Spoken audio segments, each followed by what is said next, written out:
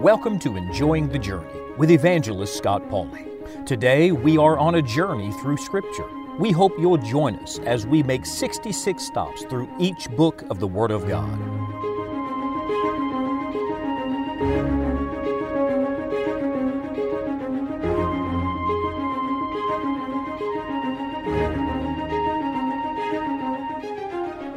The minor prophets, for the most part, are fairly brief. That's why they are referred to as minor prophets.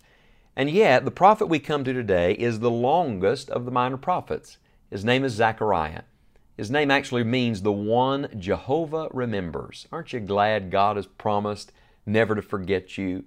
He remembers you today. I hope you'll remember Him.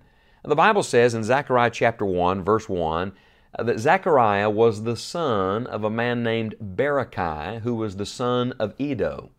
Now it's interesting, but if you look at the meaning of each of those three names, Zechariah means the one Jehovah remembers, Berechiah means Jehovah blesses, and Iddo means appointed time. If you put the names together, it means Jehovah remembers to bless in His appointed time. And indeed He does. Zechariah talks about such a season. He was a prophet and a priest who started his ministry as a very young man. And you'll remember that he is a contemporary of Haggai, who we've just studied.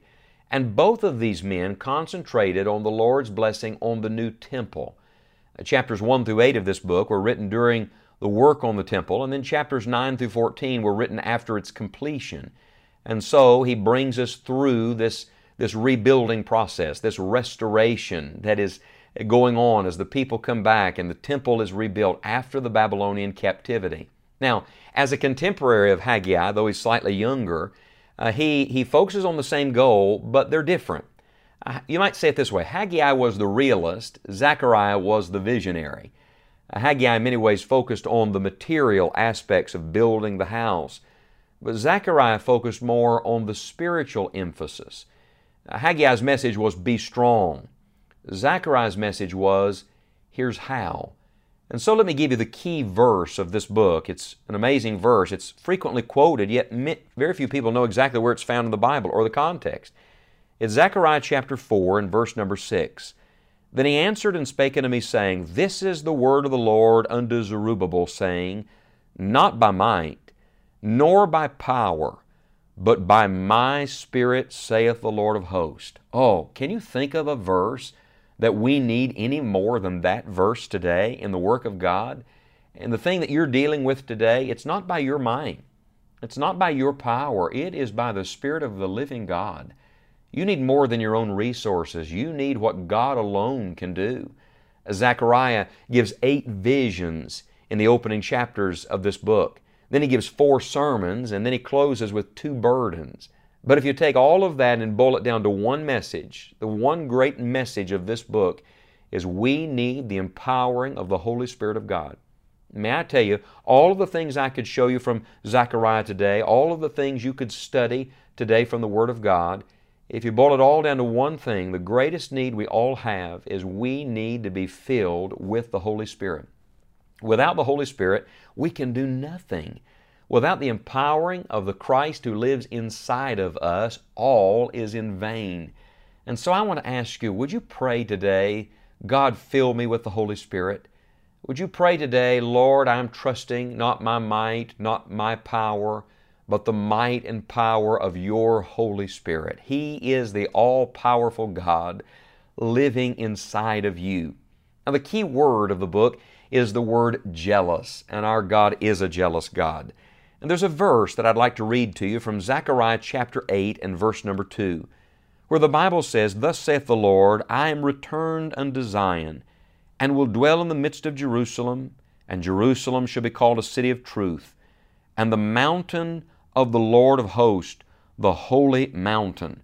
And that's verse 3. If you back up to verse 2, the Bible says, Thus saith the Lord of hosts, I was jealous for Zion with great jealousy, and I was jealous for her with great fury. 3 times he uses the word jealous. Notice in verse 3 he says he's returned. Isn't it wonderful when God comes in, when the Lord's presence is there? But I want to tell you, our God is a jealous God. The Holy Spirit that lives inside of you, He's a jealous God. He doesn't want you to give your love and affection and attention to anyone but Him. He deserves it. He demands it. He desires it.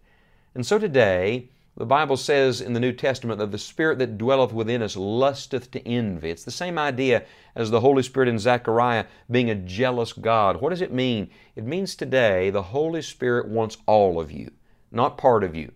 He doesn't want some cursory glance, some peripheral prayer. He wants to be your everything, your all in all, the center and the circumference of your life.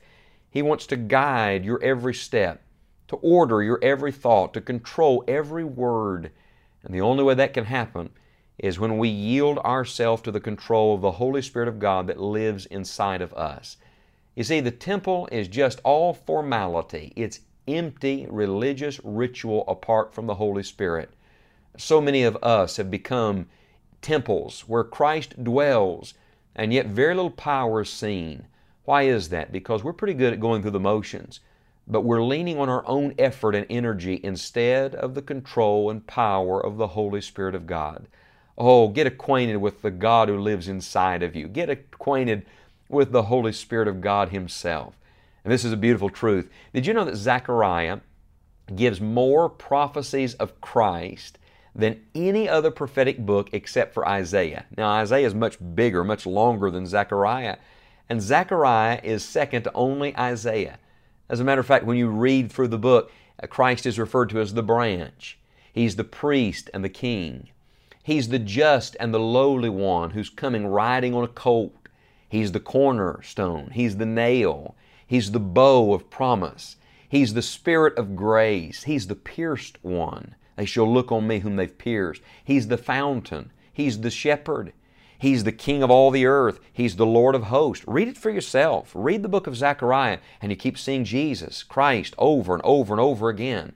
Can I tell you why there's so much Christ in the book of Zechariah? Because Zechariah was being filled and led by the Holy Spirit. And remember, Jesus said, when the Holy Spirit comes upon a person, Christ will be lifted up. The Holy Spirit doesn't speak of Himself. He speaks of the Lord Jesus Christ. And one of the great marks and characteristics of a Spirit-filled life is you'll make much of Jesus. You'll think much of Jesus. You'll speak much of Jesus. And I'm convinced of this. I'm convinced if we, all of us, were more filled with the Holy Spirit, Christ would be more known in our world. Christ would be spoken of more frequently. He would be loved and He would be adored. I'll tell you what we need. We need an army of people like Zechariah. We need an army of people in our generation who want to do more than go through the motions of religious ritual, who want to do more than just have a temple, have a building, who truly desire to be controlled by the Holy Spirit and to lift up Jesus Christ so that everyone can come to know the true and living God. Would you take Zechariah and make this your prayer today? Lord, not by my might, not by my power, but by Your Spirit. Oh Lord, fill us today with the Holy Spirit of God.